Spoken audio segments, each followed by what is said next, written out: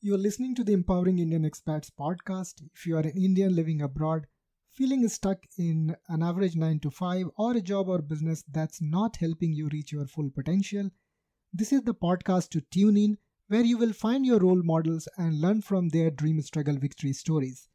This is your host Ehsan Ali, a long-time IT professional living in Sydney, Australia, who has made it his mission to find and unpack the stories, the strategies, and life lessons of successful and inspiring Indian expats to help you and I reach our full potential.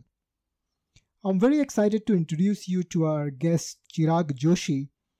Chirag is a cybersecurity and technology leader and a best-selling author.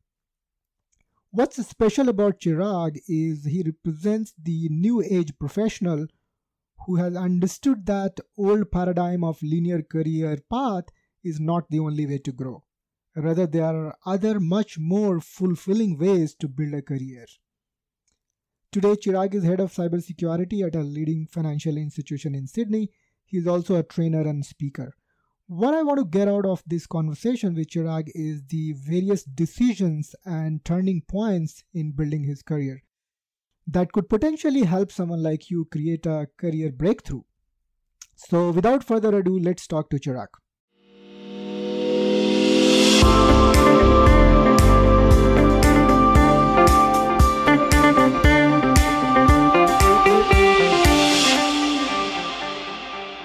Hi Chirag.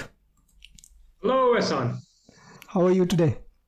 I am doing great and I am excited to be here. I am genuinely excited. So thank you for the opportunity to be here. It is a conversation I've actually been looking forward to all week. Thank you, man. Thank you for coming on the Empowering Indian Expats podcast. And you are pretty unique in the way I'm going to about to share with you why I feel you are very unique for this episode. So far I've been interviewing people who have transitioned from corporate to entrepreneurship. But when I started this podcast, the intention was to talk to two kind of people. One, who took the entrepreneurial path at some point in time and they successfully transitioned. So I wanted to bring in those stories. And second type was people who are still in corporate world, but they have been able to break that myth or ceiling that if you come to a different country, you will get stuck at certain level. And in there, I found again two kind of people. One who broke that ceiling, got into the CXO roles. And the other one, which I'm really excited about, which is the breed you are part of, are people who are creating their own niche in the employment world, where you are an employee, but you are not really working as an employee. You are actually an entrepreneur in your own way. So you do things your own way, you have your own personal brand, and you pretty much do everything which a small business or an entrepreneur should do today. So that's my excitement to bring your story to our audience. No, absolutely. And I'm delighted to be part of the conversation. It's an important conversation for us to have that we live now in a world where there is not one linear path. And I think there are multiple paths to achieving professional success, personal success.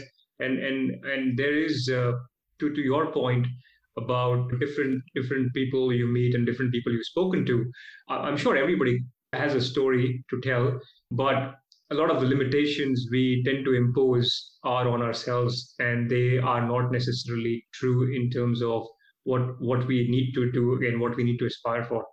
Yeah, perfect, man. So let's use your story to break some of these myths and paradigms and things that don't work anymore, and a lot of people are stuck in there. So in brief, what I know about you, Chirag, is today you are the head of AMP Cybersecurity department. You have an engineering background. You went to US to do your master's, and then you got, like every other IT guy, you got into whatever you were doing in the early days, and slowly you moved on from infrastructure to security, and then you built a career in security. And you moved to Australia about 6 years back, and I know it's been a journey all through in cybersecurity. And you also have a book on your name. Is that a good enough summary? It is a good enough summary. Let's start from the time you decided to go to US. I mean, that would be a good start. So what were you doing before you decided to go to US for masters?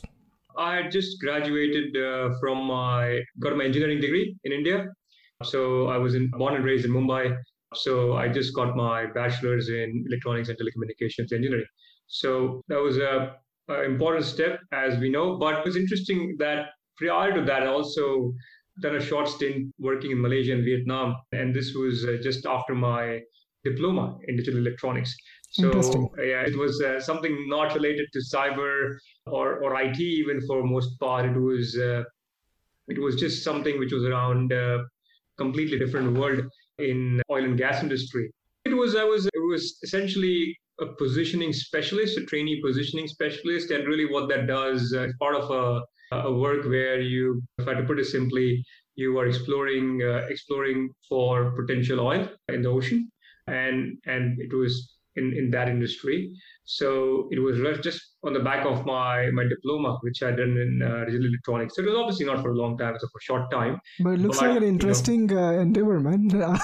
it was quite an adventure, and I was very young at that time. So at that age, to pretty much be by yourself, work in a different country, definitely a great experience and an adventure. That's how I remember it. So you worked in Malaysia and Vietnam, is it? Yeah, yeah. The training was in Malaysia, and then the work was in Vietnam. But That's awesome. That's nothing yeah, to do with engineering, though. not really directly tied to IT per se, and it was. I mean, the technical background helped, but nowhere near where I am now in terms of IT, cybersecurity, networking. Not really. That wasn't the core skill set required there. So you did it for a while, then came back, and then went to US. Yeah, so I completed my engineering degree. So I got my bachelor's in engineering, and then I moved to the States. Yes. What was the thought process when you decided to go to US? Like everybody Yeah, else, "No, I want to have more education and a job in US, or more than that." to be honest with you, I wasn't necessarily focused on just going to the States. I mean, that wasn't always my plan. In fact, that happened quite later. And it came from just thinking ahead. And actually this is where another thing we'll talk about at some point during our chat is the importance of guidance and mentors in your life and the people you meet and engage with and the ideas they plant in your head which then bloom in different ways, right? So I think this came out of a conversation I had with a good friend of my dad's, and his children had pursued a similar path in terms of going to the States. And I naturally my thought process has been I don't want to follow the conventional path, right? That's always been how I've been since a very young age. I don't know why, but I sometimes just resist the conventional path. And I always wanted to ask, why would you decide to do that? And just kind of talking that through in terms of it's not just about money, or it's not just about going and working in a different country. It's actually more than that. It's growing as a person, getting more experiences which you otherwise wouldn't necessarily get, because life in Mumbai wasn't bad. It was good life, good friends, good family. I didn't have much to complain there. But I think the idea that you go past the comfort zone into something different, which Yeah. I've done a little bit through my work after my diploma, this actually was something that I factored in. And when I decided to go to the States, it wasn't necessarily going to the big cities, so to speak. I actually got my master's at Oklahoma State University, and I got my master's in telecommunications management. So a hybrid between an engineering degree, which is very technical, but also business degree. So I call myself a bit of a social engineer in terms of not in cybersecurity social engineering, but I'm a very social person. I've always been.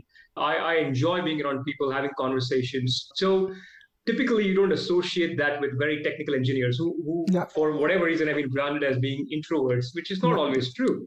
True. But so I always thought that I wanted to have the business element to things of being able to talk that language, and that is where my journey took me to Oklahoma, and which is why it's interesting, because the US is a big country. The coast, California, New York, the life is different than the middle of America, and Oklahoma especially is still a rural state. I mean, in terms of how the people are, the culture dramatically different than you would find on the coasts. Everything is different, and I think you pick up a lot of things living in that area that fundamentally shaped my thinking in many different ways. I got into interests I wouldn't have otherwise. So For just example. well, I when I was growing up in Mumbai, I have never ever at that point done any type of country western dancing or line dancing, and that's something I got really good at in Oklahoma. I Wow, that's started. interesting. Yeah. I have my cowboy hat. I have my cowboy boots, all of the gear, and actually, if I say so myself, became quite good at it. Another thing I started doing was obviously growing up in India. I played cricket from a very young age. Still enjoyed. But I when I went to the States, especially in Oklahoma, I started to get involved with college football, and that is American football, American football. NFL, NCAA, and actually started playing the sport too, and not just watching it. And that just and I made friends and connections through that, who I otherwise would have never met through a university environment or through a work environment, and those social interactions too triggered so many different ideas in my mind, which ended up helping my career. So all of this to speak that sometimes you should seek an adventure which you know is going to be out of your comfort zone. While I had not planned it all out, but going to the US and making that determination, it just kind of worked out quite well when I think about it in terms of the city I picked and the university I picked. That's nice, Chirag. And you can connect the dot backward only, as Steve Jobs said. So now when you look back, you see those decisions, how it has shaped your thinking and hence career. So wonderful. Good to know these experiences. And it's really important for everybody to think, if we just go to work and come back, we are not getting exposed enough. And however smart we are, we will have very limited thought process, and that's where we get stuck. So very good. So you went there, you did your master's. And how was getting a job after master's there? It's easy, straight, or like in here where people are struggling to get a job after master's?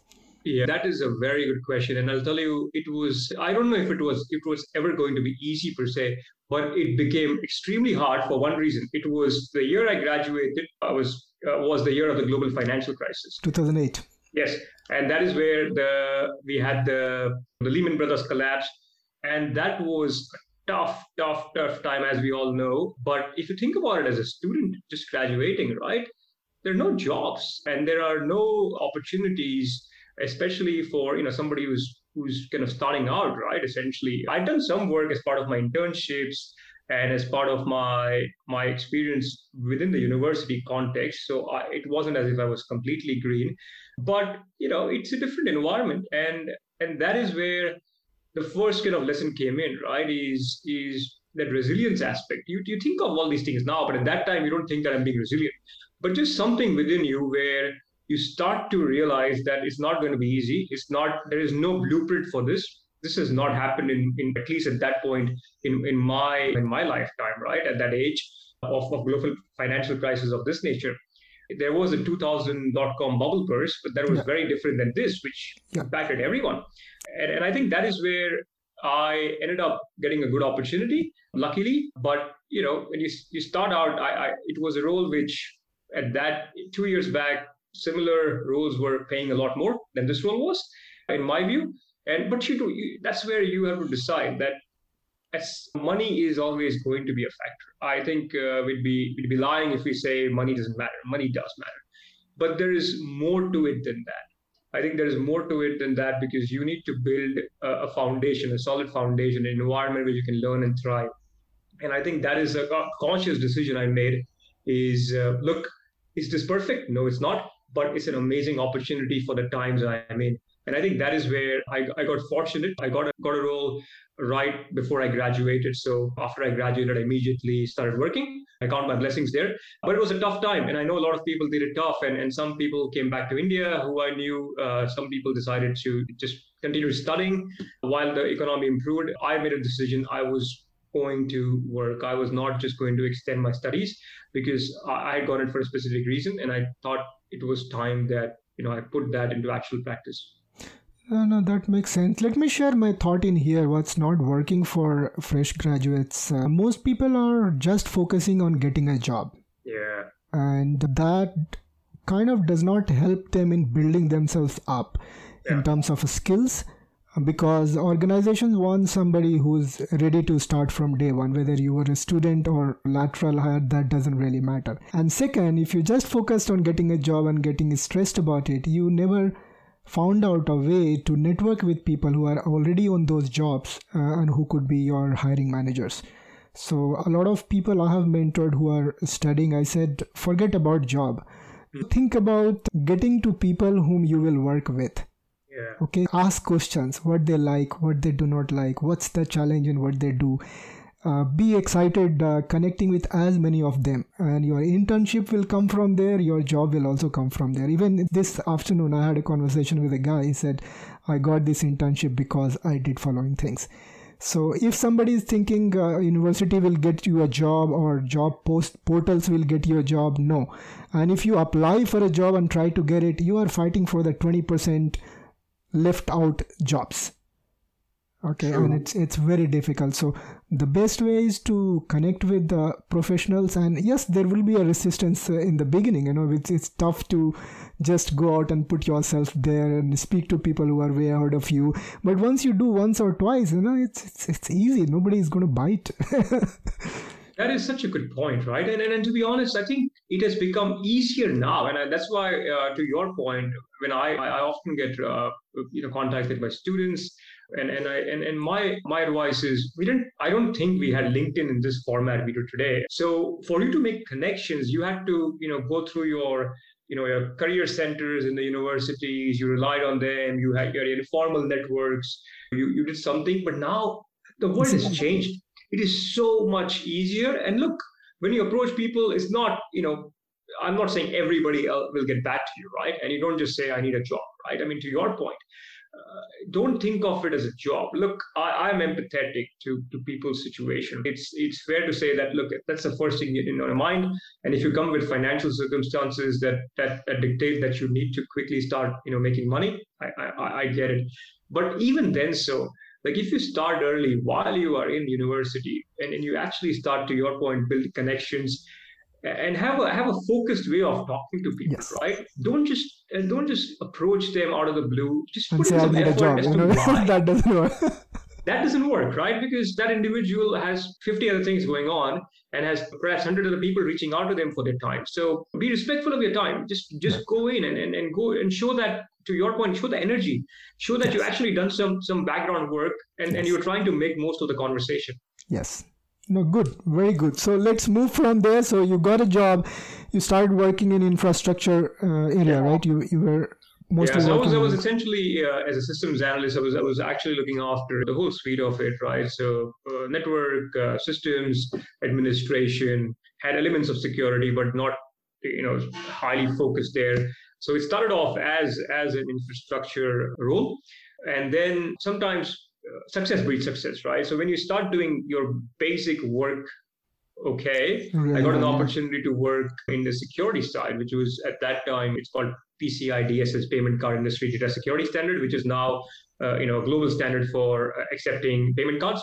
Yeah. But it was in its nascency back then, and I got an opportunity to do that work as part of my infrastructure system administration analyst's role, and that is when I actually started to get more and more involved in cybersecurity. It wasn't called cybersecurity back then; it was called information security, Information IT security. Yeah, there was no CISO role also at that time, I guess. No, it was a very different time, right? I mean, it was the whole cyber security term is a fairly recent term in its right, and the elevation of cybersecurity as a discipline all by itself, away necessarily from IT. I think that's quite a recent phenomenon. Yeah. So it wasn't the case back then. Back then, it was all bundled into one. And when you were saying back then, we are just talking about 10 years back. Right, exactly. And the world's changed in 10 years, right? Like that time, when was the first iPhone? Around that time, right? It was just the time the first iPhone had come. Just think about it, like the first smartphone, so to speak. Yeah. And now here we are. It wasn't that long ago. It wasn't that long ago. Yeah. One question comes in my mind. I'm not into cybersecurity, but I really like to know from people who love cybersecurity. For me, you are going to trouble somebody in organizations, right? So you do audit, you ensure things are working well. So you're kind of disappointing a lot of people who are not doing the right thing. Right, so you become a policeman kind of thing. So, what's exciting for you in cybersecurity? Now we'll go into detail of what all you have done. But in early days, what did you really like in cybersecurity? That's such a good point, right? I mean, and that is actually one of the fundamental things that I have tried to change thinking on with regards to cybersecurity is essentially that we rather than being the policemen, we're actually the enablers of helping the business. And I'll give you an example, right? Why I got excited about this. So I was talking about that PCI DSS thing, right? The idea is if you were compliant with that standard, you were now able to do a lot more as a business, right? And if your strategy relied on you accepting payment cards, going down that road, this was a kind of the founding stones for that, right? So I think it's if you think about cybersecurity now, and you think about, I always when I talk about cybersecurity, I first talk about forget cybersecurity for a second. Think about your business, right? Today we have this pandemic underway. We're in Sydney. It's a lockdown here. We're still able to communicate. We're still able to run our businesses. We're still able to serve customers, actually keep our sanity by talking to our friends virtually at least, right? All of this is made possible by technology. Businesses can function because of technology. And for us to continue this, we need to trust the technology. And that is what cybersecurity does. It allows that trust in technology. And when you think about it from that perspective, and you tell that's a competitive advantage when people can trust your services, they know when they engage with you that they're going to be secure. That is a powerful incentive. And I think that is the role of cybersecurity. It is not just playing the bad cop, which is from time to time you need to get assurance, enforce. But the role, the true power of cybersecurity comes when you actually enable business. When for a company, if they want to go highly digital, and that's their strategy, they're changing from the old school way to just doing direct to consumer, they will rely on a heavy digital presence, which inadvertently needs solid cybersecurity for people to feel comfortable giving their payment cards or giving their personal information in this world where we're so concerned now about privacy ever than before.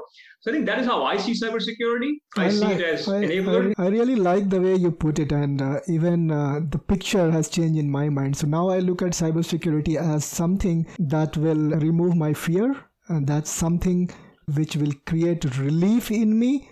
Yes. And it's something which will give me confidence to move forward without really having that tension in mind.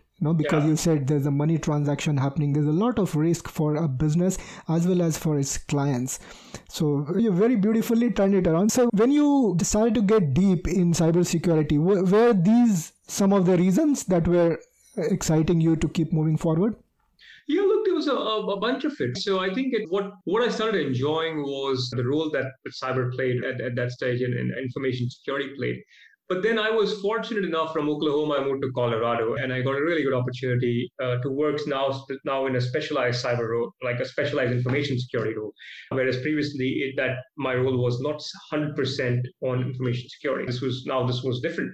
And in this role, I actually wasn't just doing technical bits. I was actually involved in strategy, policies, the frameworks, the overall approach, and seeing it more holistically. And that is where I started to get involved with a lot of other folks, not in IT. These are legal, these are auditors, these are risk people, communication, marketing people. And then that is where the picture of cyber came together. It's like how big this is, and it's so much more than just technology. And that role opened up, my mind to like just learning so much more.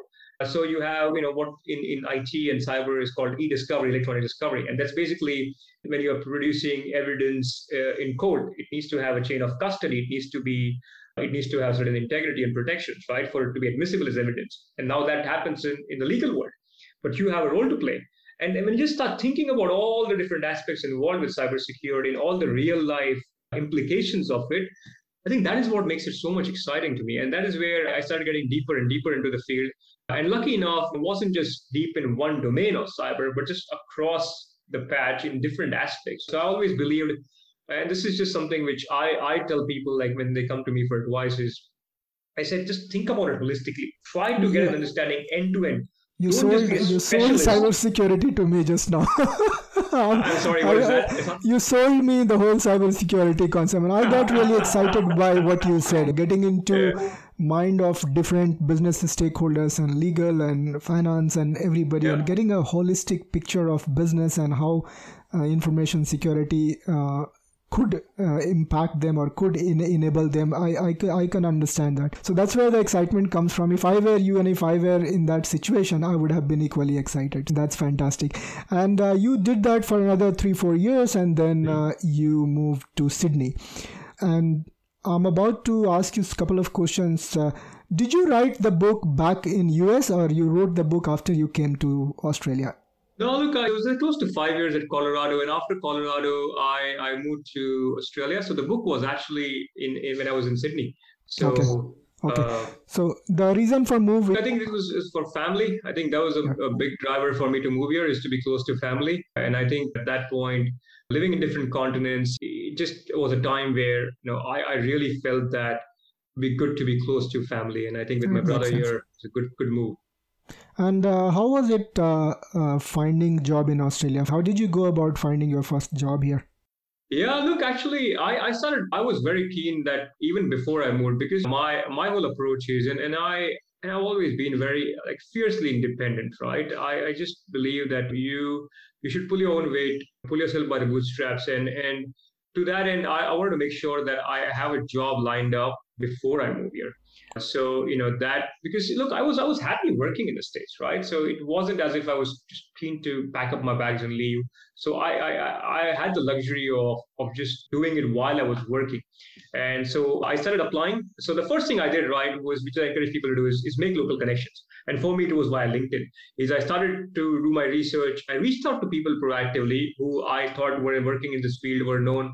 So the other thing which I'll say, right, I was a member of, and I still am now. I'm a board director of the Sydney chapter of ISACA, which is a global professional association for security audit risk professionals. And I've been a member of this since my days in Denver. So I was always involved with the ISACA community in Denver. The first thing I did was reach out to the ISACA people in Sydney. And this is Right. how the power of professional association networking comes to bear. It's not Yep. just like events, it's like these things, these associations are global. And when you're part of it, I could reach out saying, "Hi, I'm a Denver member, but I'm moving to Sydney. Can I please have a few minutes of your time?" And I was lucky enough to get that time. And I spoke to people, they gave me perspectives on what is the cybersecurity industry in Australia like? Like, how is it different than the States? What should I do? Mm. How do people typically go about it? Right. So Mm. I think this is where it really helped to get perspectives.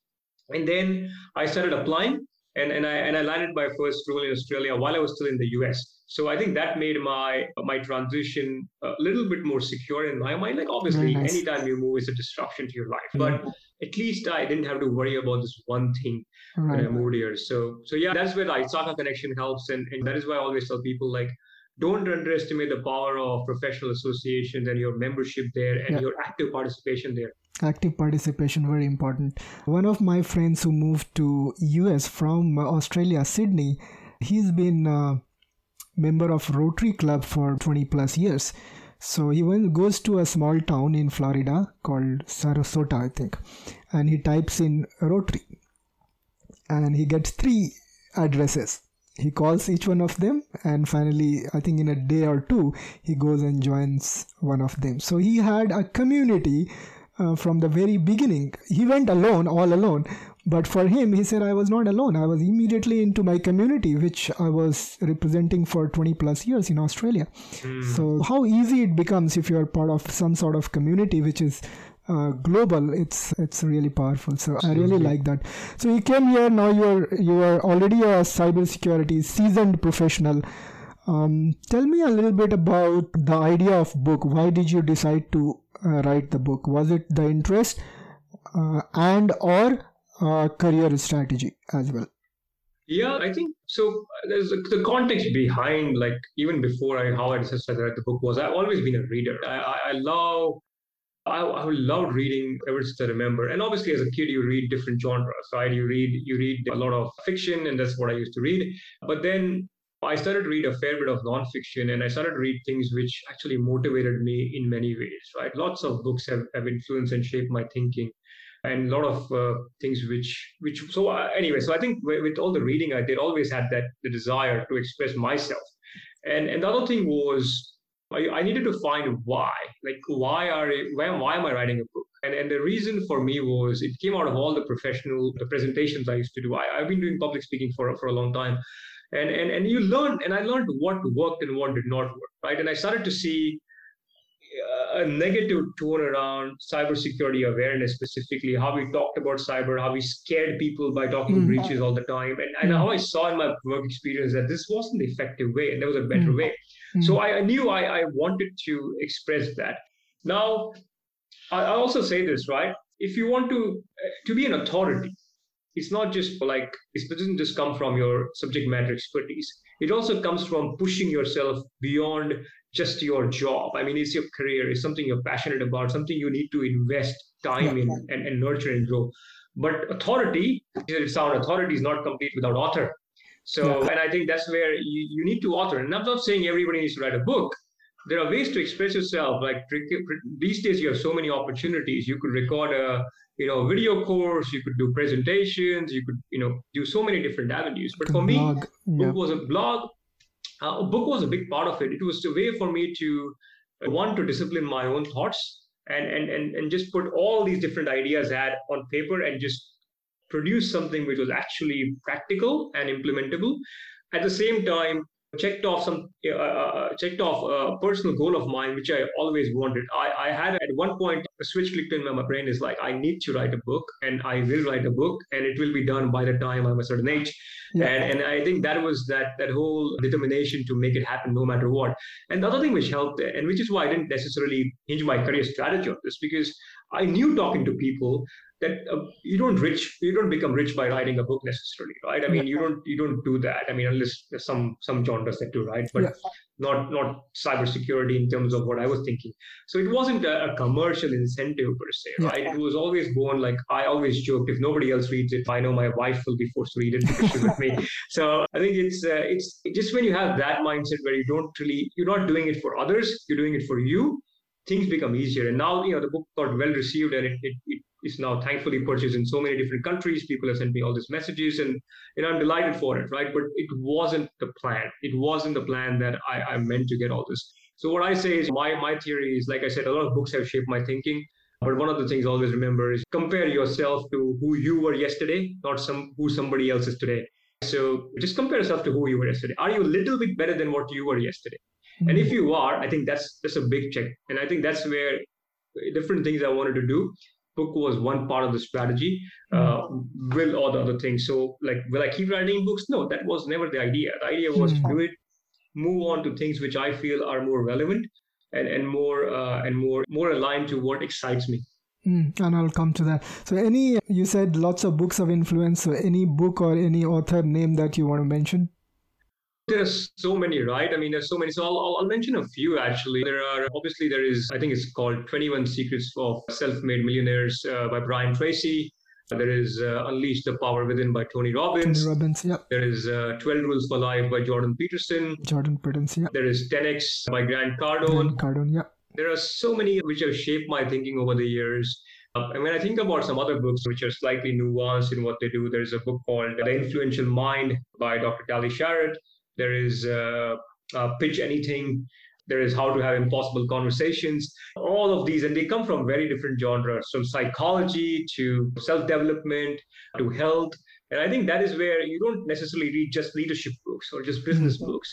I think you read books that trigger your thoughts in many other areas. And some books will push you, and they will actually, one thing which I like what Tony Robbins says, right? Take massive action. And that's just a general thing is like, don't just sit on an idea. Don't doubt yourself. Do something. Do anything, but do something. Thinking is completely useless, in my view. If you just think, good for you, but that is not going to get you anywhere. Like, you need to actually do something with it. Yeah, perfect, man. Good. And a lot of these books that you said, some I already have behind me, and some I've noted, and I'll share that in show notes as well for others as well to look at. So no, thank you for that. And coming back to the book, if you could share briefly how the journey went. Did you have challenges writing? Did you take any help from anybody? How did you go about disciplining yourself to write it consistently? How did you go about the publishing? So if you can give a brief for a lot of people like you who had that ambition and they're just at the verge of, tomorrow I'm going to start, and that tomorrow hasn't come yet. With your, share, it maybe today will become that tomorrow. So. Yeah, no, look, I think, okay. So the first thing I'll say, I'll not say it was all easy, right? It never is. So you need to decide that you truly want to do it. Like, I mean, that's the first thing. Is there's not a should, it's a must. I must do this, right? So when that happens, things will start falling in place because you kind of set your goal and you need to have a time frame. You're not trying to write War and Peace here. You're trying to write something specific, and that is where I think will help.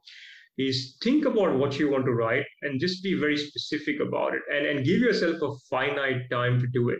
Now, there will be sacrifices involved. For me, I was working full time. So the time was weekends and nights, right? So you need to be able to sacrifice some of that time, which will go into it. But on the plus side, the positive side, it has never been easier to write a book. It has never been easier. You have so many platforms now that allow you to publish your work. You have, even if you just go via Amazon's own like Kindle publishing and others, like there are ways you can do it. You don't need a publishing house anymore necessarily, right? So I wouldn't even worry about that just yet. Okay. I would start. I think the first thing you need to do, if you're a professional and you have an idea and you have a topic, give yourself 2 weekends. Only 2 weekends. That's all you have. So you start today, you have 15 days to do all the research you want. Everything, and because you will know all of this stuff already. If you're a cyber professional, finance professional, you already do this for a living. So a lot of these things. Don't get caught with paralysis by analysis, right? Just give yourself 2 weeks and tell yourself everything I've researched until that point is where I'll stop. Yeah. And I'll start writing. Start writing. A tip for people, if you can't start writing, record yourself. Yeah. Right? Just for yourself. You're not going to share this with anybody. Yeah. So don't worry about being right. But sometimes we can speak things which we don't necessarily have time to write. I mean, we are thinking out loud. Just start narrating your story to yourself without any editing at that stage, right? Thanks to so many transcribing tools now, is voice to text. So that'll automatically be translated to text. So you already have a draft of it now. Yeah. A rough draft, but you have that ready. Otter.ai is widely used these days. Yeah, there's so many tools. That's why it's never been easy to write a book. And writing a book does not mean you actually type everything, right? You can speak, it gets transcribed, and then you have something to work with. The problem is the blank page. So don't get caught up with research, right? I need to learn more. Well, you will always need to learn more. Yeah. If you can't find 2 weeks to put everything you want, I think that's a problem. So I think that is where, I took advantage of just that idea. And I think that is where for me it was, I gave myself 2 weeks, put everything I knew on paper. And then, look, it doesn't stop there. It doesn't stop at those 2 weeks, because then I realized for some areas I would have to contact other people. I would need to reach out to researchers in the UK because I was thinking along those lines. Something inspired me and I wanted to use that study. So reaching out to a researcher in the UK, collaborating with them. And I think that is where you need to do. But if I started my book thinking about, I'll need to reach out to somebody in the UK, I'll need to reach out to somebody in the US, I would have never started. Yeah. Right? So you start and then slowly things happen. So I think giving yourself that finite time really helps. Right. And once you do that, thanks to the world we are in today, you can find editors who work in different countries, right? You have all these different portals available to you. You have all these websites like Upwork and other freelance websites where you can find designers for your book covers. All of that is easy. I wouldn't even worry about that. Get your book done first. Get your first draft and then reach out to your peers, right? And that's what I did. I reached out to people who were not necessarily cyber people. Like I had good friends who worked in communications and marketing and got their thought on, what do you think? Does this book make sense to you? I had a cyber person, one of my mentors in the States, who reviewed it. I had a friend of mine who reviewed it. It was different people, different perspectives, but I didn't send it to 50,000 people. I had like a small set of 5 people. Yeah. Yes. People whose whose inputs I respected, and people who I knew would be brutally honest with me, right? Yeah. And people who actually were going to give me their time and not just just there for just being nice to me, right? So I get that. I think once you have that, you have a lot of confidence that what you're putting out. But ultimately, I'll say this: like, no matter who you consult, you need to believe in your work. You need to believe that what you're putting out there is something which is going to make a difference in some capacity. That is something useful to add. That's my experience. Give yourself finite time. Be ready to make some sacrifices. But the good thing is, if you give yourself time, say 3 months. Today, from 3 months, I'll publish a book no matter what. You will make it happen. It may not be the best book you'll ever write, but that's okay. There are so many books in this world. Even if you write a bad book, people won't remember it forever. It's okay. Trust me, it's okay. And, Reid Hoffman, LinkedIn founder, said, if you're not ashamed of your last release, you released it too late. Okay, so that's in the product world. So book is not much different from there. But anyway, book is typically not that bad that you'll feel ashamed. Yeah, no, that's a good point. I really liked few things that you said. One is Don't get into that analysis paralysis by analysis mode. And if you're really keen, just get started. It's like going from Sydney to Melbourne. I don't need to see the whole route from here to Sydney to Melbourne. I just need to know the next turn. Such a good point. And as you said, if you're worrying about who will edit and how will the cover page will come, those are like towards the end when you are about to reach Melbourne. When you have started, you just need the next turn. And for that next turn, you just collect your thoughts and in 2 weeks' time and get started. And when you need that next turn, and if you are confused there, whether I need to go left or right, you talked about talking to people. You talked about your mentors, your researchers, and that strengthened your confidence from there. So, I mean, once you start, you find out this way. Somebody may write in a different way, but that just don't worry about the whole journey, just the next turn, and it should be fine. That's such a great analogy, though, the travel analogy you brought up. Exactly, right? You don't need the whole way figured out. And I think that is where incremental progress and just discipline is such an overused word, but it's so important. It's small things that matter. It's these small rituals that matter. It's just forcing yourself 10 minutes every day to write something, anything, but something. So how was your schedule like, and how long did it take for you to finish? All in all, like I said, 3 months. I gave myself 3 months to finish the whole thing. And then obviously I had to spend time with editing and all of the other stuff. But the book itself, 3 months. And because I'd forced myself, I researched for a certain time and then writing for a certain time. And then everything else will happen after that. And a lot of that was, I spent approximately, when I was in my research phase, I spent approximately 2 hours, no matter what, researching. I mean, I gave myself 2 hours, and whatever I could find those 2 hours, I would do. And the funny thing is, once you set your mind to something, even subconsciously, you're thinking about it. Right? You're always thinking about it. And the thing which I said, and which I recommend is, when you have a good thought, write it down. Honestly, write it down. Don't trust your memory to remember it. You probably will forget. So, and I use my app on my phone to, if something came to my mind, just to write it down. Just write it down. What tool you used for writing? I just used Evernote, which I was just using on my phone, which I could sync. It's pretty good, right? You could do audio, you could put video, you could put text, you could put picture, you could put anything and everything in Evernote, and it's free for most part of it. I think so. Yeah, it is. I think it's largely it's a free version, and it's quite good for what it is. Look, I mean, there's so many apps. Use the same, Right. Good. Okay. Nice. Good. Yeah. I wanted to know because sometimes people might take time to research about tool itself. Evernote is a good tool which is synced across all your laptops and phones and everything.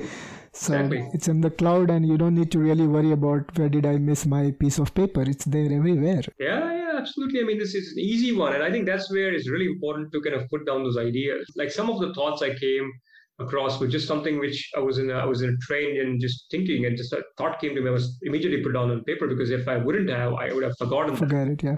Did you have fixed time and fixed schedule, like every day 10 p.m. I'll sit and finish half an hour or write and something like that? I did not actually. There's one thing which I had to be flexible, because like I was working full time, and then some days busier than others. So I didn't really have necessarily a schedule. What helped me though was I had a commute time. It was before COVID and before all this. It was. So you wrote in the train? Yeah, a lot of it was in the train. Awesome, man. That's a good story. Like, get on the train, start doing something on this rather than spending time watching a Netflix episode or whatever else. Just do this. Yeah, it's amazing how you can spend the whole train ride just scrolling on Facebook and get nothing out of it. So something which I really. Yeah. If you had to think back, what were the challenges in coming up with the book? Yeah, look, I think the first challenge was, just putting. Okay, it was pushing myself and having the confidence that this is the right thing, overcoming self-doubt. I'll say this, like the self-doubt thing will arise. No matter how confident you are, no matter how good you think you are, you always have an element of self-doubt. Am I putting myself out there? What if this is a bad book? Will it impact my career? Will people think something else? All of these things will come. There's a negative chatter always in your head, right? You got to just stop that. You got to ignore that and believe in yourself. So I think that's a challenge you got to overcome. The other thing which I would say is for me to formulate the book, cybersecurity is a huge area, cybersecurity awareness. And for me, the idea was not just keep it a cyber book, but connect the human behavior aspect of it. So just kind of structuring the book was important. Is what's the start, what's the end, and how do I put all these stories I want to tell? And then third thing was you immediately start thinking, oh, should it read like a textbook, right? Oh, should it have graphs and figures and all of that? Again, another thing, right? Paralysis, analysis. When you're like, no, I'm going to write this differently because this is something which is mine. It's my book. And that's where you said, no, I don't need all this. I'll put real stories, stuff which I would like to read. I don't need it to be a textbook. It needs to be a short book, serves a purpose. People learn something and they move on, right? I think it's that just structuring it, overcoming doubt, and then forcing myself to the earlier point of confining it to that month and not letting it extend beyond that. Because I knew once it extended beyond those 3 months, it will keep extending. So I think that was a challenge. The other thing is just you will need to do editing. You will need to give time for people to draft. You should not get too overtly attached to your first draft. Because when your reviewers will come back to you and you suddenly start feeling like, oh, but that makes sense. Don't get defensive. Yeah. Take that on and just apply that fresh perspective. I think that is the thing. Don't need to attach to your first draft. So I think those are the things you kind of learn as you build that journey. So yeah, I mean, look, it's different challenges, but the challenges are not from a subject matter expertise and putting something on paper. I think the challenges come from all the other things that you worry yourself with. And as you go through the journey, you'll figure out, how do I decide my pricing? What is a good price? Is it too high? Is it too low? How do I do promotions? All of that will come later. You will find a way, trust me, with all of that. But, initially you have to think about all these things, but you need to just put them in a side pocket and just start with your book first. Good, man. So lots of insight into what works, what doesn't work while writing book and what you could do. So you actually make it happen. I know a lot of people want to be author, but they die with that dream. And it's not that difficult. You just shared the whole idea. It's not that difficult. I know there are some fundamental... Really 3 months is all it takes if you really are determined to do it. Yeah, fantastic. So give me a 2 minutes brief on the book. Anyway, I'm going to read it. You have changed my mind in terms of looking at cybersecurity very passionately now. Somebody had asked me, do you want to do this role once upon a time? And I said, man, I don't want to be policing people. So what's the theme of your book and how is it? I think this book, the way you have explained, it's not really for just the cybersecurity professional. It's for anybody and everybody who's in business. Yeah, I mean, and who's interested in cyber, right? So the name of the book is, 7 Rules to Influence Behavior and Win at Cybersecurity Awareness. And really, the whole idea behind this was it's a book focused on the human factor in cybersecurity. So contrary to whatever we think in the news, there's all these sophisticated attacks and hackers and all of that, the reality is most cyber incidents, over 80%, happen because of human errors and mistakes. And the idea is cybersecurity is fundamentally a human problem. So to change human behavior and to get more secure, you need to draw knowledge not just from cyber and IT disciplines, but people who solve this in behavioral psychology, neuroscience, economics, public health campaigns. And how do you get the lessons there and apply that to cybersecurity? So the book gives you a good understanding of what cybersecurity is, what you should do day to day, just in terms of understanding a topic. But more importantly, it focuses on using principles that have worked in other areas to change behaviors of people to practice more secure practices. And I think that is a key bit. And that is how we get organizations more cyber secure, governments more cyber secure, because ultimately it's a people problem. And the big thing which I talk about in the book as well is change how we talk about cybersecurity. People don't learn well, and that's talked about in the book. People don't learn well necessarily from scaring them, from always talking negatives. For meaningful learning and change in behavior, you need to give people aspirations. You need to give them positive reinforcement. And we know this, right? But this was in cybersecurity for the longest time, and I still see this. It's all about fear. It's all about you'll be breached, you'll lose millions of dollars. Well, yeah, but that's not the whole story. I like that. So I have definitely you have created curiosity for me to read, and the way you explained for me, I felt it should be there on every business house. It should be everywhere because cybersecurity is required. Security is required, and you cannot really get away with this. So look, I think the one thing which I say, right, all of us, regardless of our profession, are all chief information security officers of our own homes. Yeah. The safety of our families, kids online, and the devices they use rely on us having a basic understanding of secure cyber practices. True. So it's not just an organizational problem, it's for all of us to be aware of it. Completely understand that. So I'll definitely put the link of your book in the show notes. Now, see, one thing is of immense interest for me these days is how a lot of people like you are building their career differently. So we talked about it when we started, this linear growth path of career paradigm is no more there. I mean, that's not the only path. Yeah. And I really enjoy talking to people like you who are creating their own path. So from that perspective, how has book helped you in carving your own nation in terms of your getting right work offers, getting the authority in the security space? How these things have changed? Anything you want to highlight which you really like how the things have happened? Yeah, I think so. That's a great point, right? Around there are multiple parts, and we started with that. Look, I think the book was part of it, right? So I mean, I've been doing speaking and presentations for a while. So the key thing is communicating. It's not just good enough to know. It's how you communicate and how you explain to people that's really important, right? So with a career path, I always believe your identity should not be just your job title. You should be your identity. You should be the hero in your own story, right? I mean, I think that is the bit. And for that, you need to, and when you are that, it's not to be arrogant or it's not to be overconfident. It's just because when you are that, you are automatically a good professional because you don't have the fear necessarily driving that you're worried about your next paycheck, right? You do that work because you're good at it, and that's not the only thing you hinge on.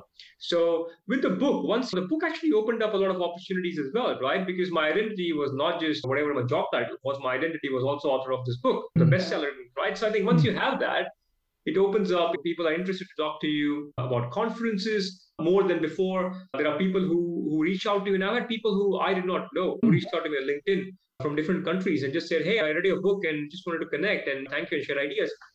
And you now suddenly have an audience and connections and hopefully future professional opportunities in different aspects, areas which you not even thought about. So the biggest thing is they open up doors for you which you did not think existed. And you did not know that until you wrote a book, right? So you, like to your point, you don't know the whole journey. Don't try to figure it out. Just start with something. But the other thing also is beyond the book, right? Not everybody will write a book. But what I tell people and what I suggest is be the best you can in your field. Not just in your job, in your field. And that requires you to be visible. You need to have an element of, people use the word self-promotion in a negative way. And now I've said this before, I think self-promotion is only bad if one, you don't believe in what you're saying, and two, you have nothing valuable to offer. If you have something valuable to offer and you believe in what you're saying, you should self-promote, because if people don't know you exist, there's no utility in your knowledge, right? You are in a way doing disservice by not talking about it. So exactly. What you explained, if I have to break it down, I would do it in 2 steps. One is, when you know you are good at it, why don't you wear that identity? So yes. The first part is actually being confident in that identity, that I'm this. So I'm a cybersecurity professional. I'm good at it. That's my identity. I mean, identity is not your whole identity. You are a father, you are a son, and all of those things are there. But in terms of professional identity, I got that, and I'm willing to be out there. Yes. So once I'm like feeling strong in my identity, I don't see a reason why I should not be feeling good about sharing.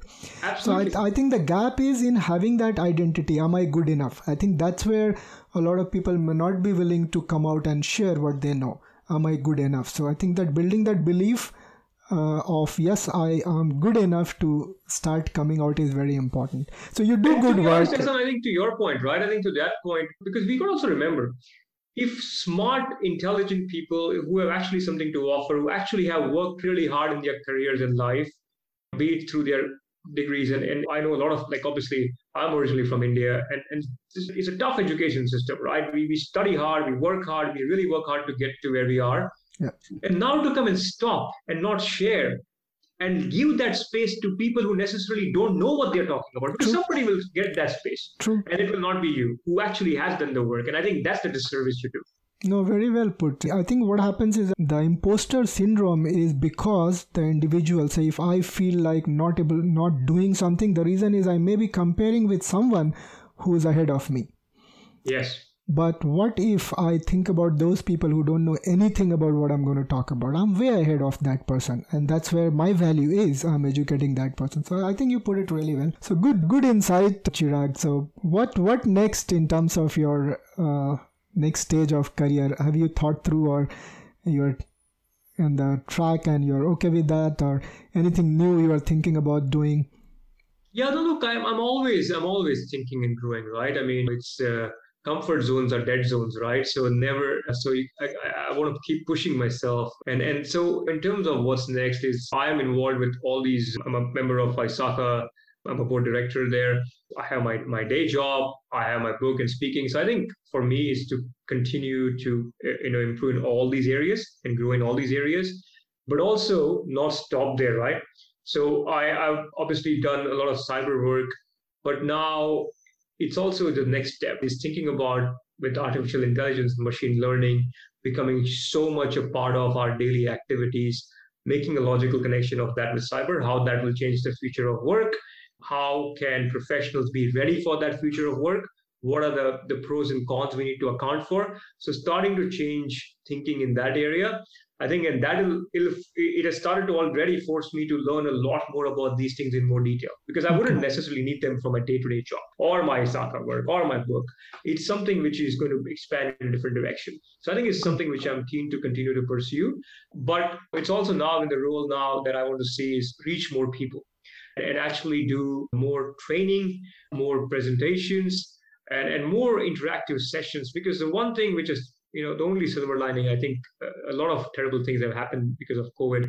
But the silver lining for me, if anything, has been that I've become a lot more comfortable with doing virtual presentations with a visual medium, which is right now. I used to always like in person, wasn't too comfortable with the virtual thing. Now I embrace the virtual thing. And what that does is allows me to reach people in so many different countries who I wouldn't have it before. So I think I want to maximize that for myself and for the people there, because I do believe I have something useful to share, and I want to keep pushing myself. That's fantastic. Really appreciate what you said. Is there anything else, Chirag, in your mind you think Sam should have asked this question? Look, I think the one thing which I'll say, right, is beyond career, professional development. I think the thing which drives people that have kind of internalized it to me is taking care of your health and taking care of your mind. And I think that's really important. 10 years ago, I wouldn't have said so much about the mind. Like you just kind of, you grow, you learn, right? But your physical fitness, your energy levels play a big role in how you approach a career, how you approach meeting people. So keep your energy levels high. And I think that comes from taking care of your body. But the thing which has really helped me, and it's actually, I don't know if you read the Wim Hof method, but Wim Hof is also called the Iceman. I've been following his breathing techniques, and the breathing techniques beyond just meditation, breathing and just doing that helps keep your energy levels high. There are days you will feel a bit low. We're all human, right? But just getting back in that groove really helps you. So I think I encourage people to give yourself 10 minutes per day just to take care of your mind and your body. Right, that's the least you can do. If you can't give yourself 10 minutes, something seriously wrong with your life, right? So I think that is something which I highly encourage. The other thing which I'll say is don't underestimate the importance of motions, like your physical activity in communicating with people, right? You need to come across as somebody who's credible. And that does not happen overnight. I mean, you need to change how you talk. If you're always drooping and you're not, and you're always circumspect and you don't inspire confidence, it will not help you. So I think there are things like this which no book tells you necessarily. You learn, books will give you ideas, you need to practice them, right? But these are the things which are really important for people's growth and the confidence that they get out of it. So, look, I'm not sure if this is the question or the line of thinking you were thinking, but I think absolutely. It's an important part of who I am. No, I got that whole thought process. I was able to relate to it. So even when I look back, I was comparing with those thought processes. So I used to have serious problem with health. I had arthritis when I was 18. I couldn't walk for 200 meters. I used to take auto rickshaw in Chennai. I still remember it was so painful. And something clicked here in 2011. I was a heavy smoker as well. So I quit smoking. 2012. I enrolled for a personal trainer certification program. So I became a personal trainer. And from there, the whole thing changed because now my identity was different. I mean, of course, no more cigarettes, but I started to eat healthy. Started to take care of my body. The mind thing came later, and because I have friends who are much more thoughtful about life, so learned the mindset part of it from them. So I've been doing all of those things. In fact, I look at it as 4 levels of energy: your physical, mental, emotional, and spiritual. So if we have, I think there is a guy, I think Tony Schwartz or David Schwartz, I don't remember, he has written a book, Power of Full Engagement. And he has talked about all these 4 energy levels and how you can keep in check all these 4 resources. So yeah, I can completely relate to it. And when it comes to communication, I was thinking about Tony Robbins' Awakening the Giant and all those books where he talks about when you are sad, you are drooping, and when you are happy, you are like this. So when you said all these things, it was running back in my mind. It's so important, and it's very unfortunate that school, colleges, or even in job environment, there's not enough of guidelines or training in that. I think one thing, if we can keep sharing with our community, is nobody is going to come and take care of you. You got to take care of yourself, and look at people who are doing the right things. And now we are in a world where if you go and ask, I'm really excited about how you do things, or I really liked what you did, how do you do that? If I have to build it, how do I build it? It's so easy to do that, and everybody is willing to give that idea. And we are not in a world that says, oh, that's very secret, I'm not going to tell you. No, absolutely. I think that is precisely it, right? I think you covered it really well. The key thing starts with acknowledging that we are in a world where we need to take care of ourselves. And it's like in aeroplane, if the oxygen is less, you need to put the mask on yourself first. And all these, the communication side of it you talked about. I think you covered a lot of ground. If people can pick up the messages, you talked about reading. You read a lot. You talked about mentorship. You talked about communication. You talked about influence and authority. Even if you're the best in what you do, but if you don't have any influence and authority, you're going to struggle tomorrow. The world is so rapidly changing. And once you establish that influence and authority, nobody is going to take your job because you're not after job. Job is going to come to you because you are well known in what you do. So I talk in 2 different ways. So one is the functional skill, which is really important. And we, coming from Indian background, we focus a lot on functional skill, and we keep adding certification on top of certification. But we never think about becoming vital. And vital is not somebody who's just good at doing the work. Vital is somebody who has got the influence and authority. Yes. So all of those things, I kind of summarized. You summarized this whole conversation so succinctly. They're not really, really well done. Yeah, great. So I'm very happy for this conversation, and thank you for taking time out and coming on. Oh, absolutely. This conversation. Delighted, and this has been a truly pleasurable, enjoyable conversation. And thank you so much to your listeners as well for their time. And look, if anybody ever wants to reach out to me, I'm fairly active on LinkedIn. Fantastic. I have my website as well, chiragbjoshi.com. So feel free to drop me a note, drop a line, make a connection. We'll all help each other. Awesome, man. Thanks, Chirag. Nice talking to you, mate. Thank you so much. Really appreciate it.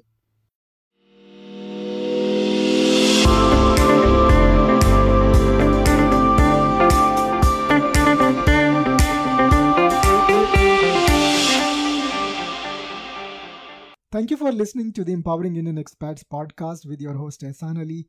Hope you enjoyed the conversation with Chirag and got some inspiration and ideas on how you can build your influence and authority to future-proof your career. For me, I picked up quite a few nuggets from Chirag's conversation. Reading a variety of books is a vital habit. It develops mindset. I also liked what he did in US while he was studying, which is to getting into dance and playing American football. The connections he built there shaped up his thinking and also impacted his career. Interesting, isn't it? Also, communicating to create influence is a skill worth mastering. Writing book is not the only way to claim your authority. However, building authority is a key aspect of a successful career journey today. So that's all from me. Let me know what were your key takeaways, and do not hesitate to reach out to me if you're feeling stuck and keen to explore new opportunities. I may be able to assist myself or connect you with someone who has already gone the path you want to take.